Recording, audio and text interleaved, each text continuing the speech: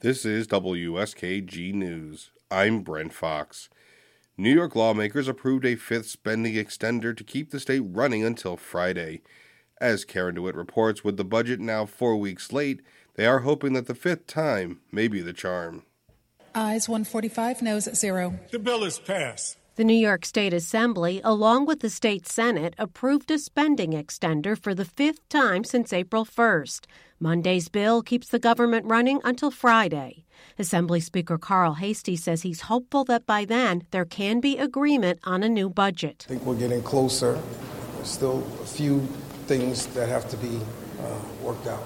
But hopefully the end is near. Two of Governor Kathy Hochul's top budget priorities have been settled or shelved until later in the session, and that's eased the process a bit. There's been no announcement of an agreement on changes Hochul wanted to make to the bail reform laws, but Hastie says negotiators have now moved on to other topics, like whether to allow more charter schools to open and how to crack down on illegal cannabis shops that are endangering the burgeoning legal marijuana industry.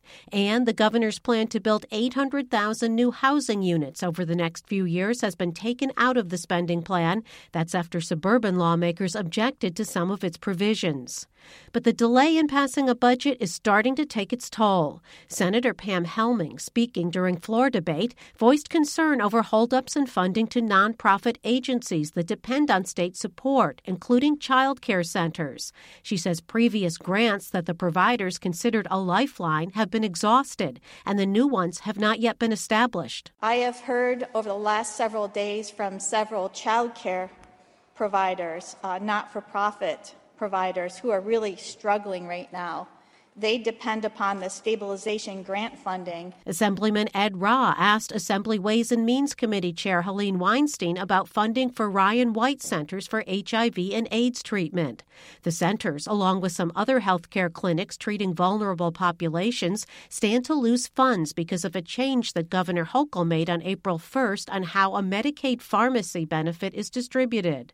The legislature is working on a way to ensure that the centers don't lose money because of the change. But because of the budget delay, much of that funding has not yet materialized. Can you tell me how that funding being included in these extenders might relate to what the ultimate fate of that transition is going to be? Weinstein answered, that will all be resolved and settled by the time that we have a final health bill before us. The delay could also affect many of the state's school districts that hold votes on their budgets in mid-May. The districts won't know the exact amount of state aid that they are getting until the budget is approved. That makes it harder for them to present accurate proposals to voters.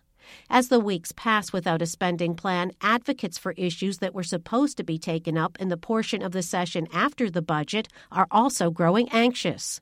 Advocates for the Aid in Dying measure, which would allow terminally ill New Yorkers with less than 6 months to live the option to end their lives at the time of their choosing, came to the Capitol for a march and rally. Senate sponsor Brad Hoylman-Siegel spoke to the group. So, folks, we have until mid-June to get this done. We are going to shift course. As soon as we sign this budget, I will be working with you every step of the way. I may see you back here. I hope I do. Hoylman-Siegel and Assembly sponsor, Health Committee Chair Amy Paulin, say they currently do not have enough votes among their Democratic colleagues to pass the bill. But they say the measure has been gaining co-sponsors, and they hope to have time to make their case to other lawmakers if the budget gets done soon. In Albany, I'm Karen DeWitt.